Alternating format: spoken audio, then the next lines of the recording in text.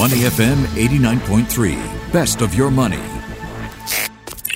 Influence with Michelle Martin on Your Money, only on Money FM 89.3. All right, National Day around the corner. So here on Your Money, we shine the spotlight on homegrown companies. And today the spotlight falls on Hook. They're a specialty coffee company, and they're celebrating Singapore's birthday with nostalgia-inducing coffees, including a coffee-inspired. Can you imagine sipping on coffee that tastes like chocolate cream wafer from the 80s and 90s here in Singapore? I can already taste the wafer, in part because I'm starving. I haven't had breakfast, but also because I just like the idea of coffee that tastes like a chocolate cream wafer. Faceit is co-founder of Hook Coffee. They started back in 2016, a startup that has grown to become an online coffee business. They produce ethical and sustainable coffee. Good morning, Faye. Have you had your morning cup? Hi, definitely, Michelle. Thank you for having me. Have you had your morning coffee? Yes, I definitely have. Tell me how Hook Coffee got started. It's a homegrown brand. So my co-founder and I actually first conceived the idea of a coffee subscription service when we were doing our postgrad studies in London. And as poor students, good coffee can be really expensive. Hard to find. Yes. Oh, yeah, okay. It's very expensive. So if you're a coffee lover like us, you probably face the same problem. So we realized that by brewing coffee at home, we are being kinder to our wallet. And on top of that, you can also brew your coffees exactly how you want to enjoy them.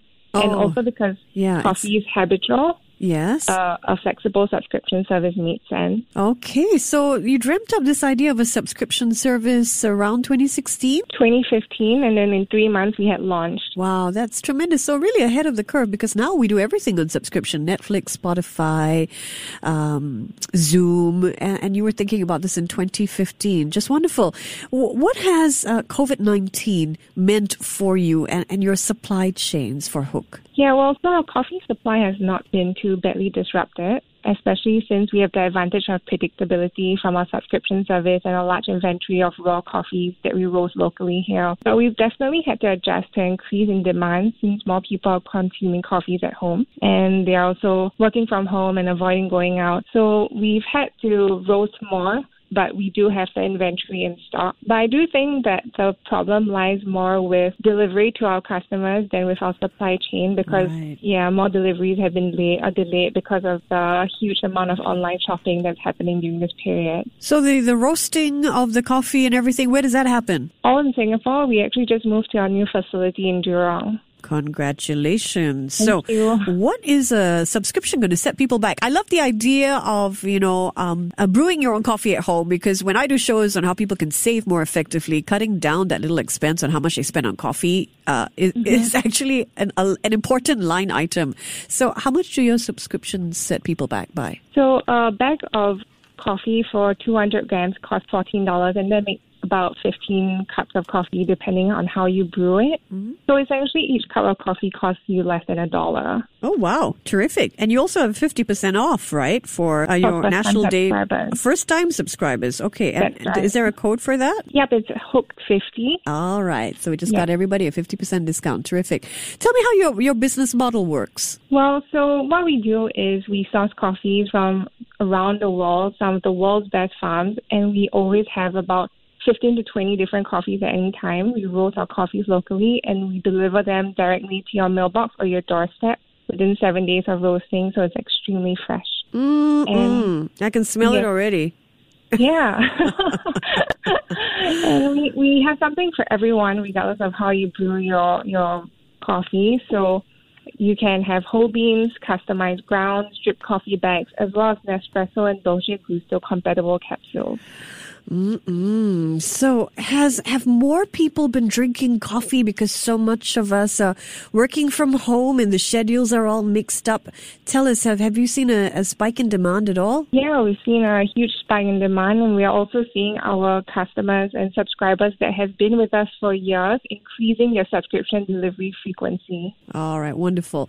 So you also deliver not just in Singapore, but to Malaysia and Hong Kong. What are some of your key markets that you're going to be reaching out to in the near future? So we actually deliver worldwide, but like you said, we do focus on Singapore, Malaysia, and Hong Kong, and we hope to expand more aggressively throughout Southeast Asia, so perhaps Indonesia and Thailand.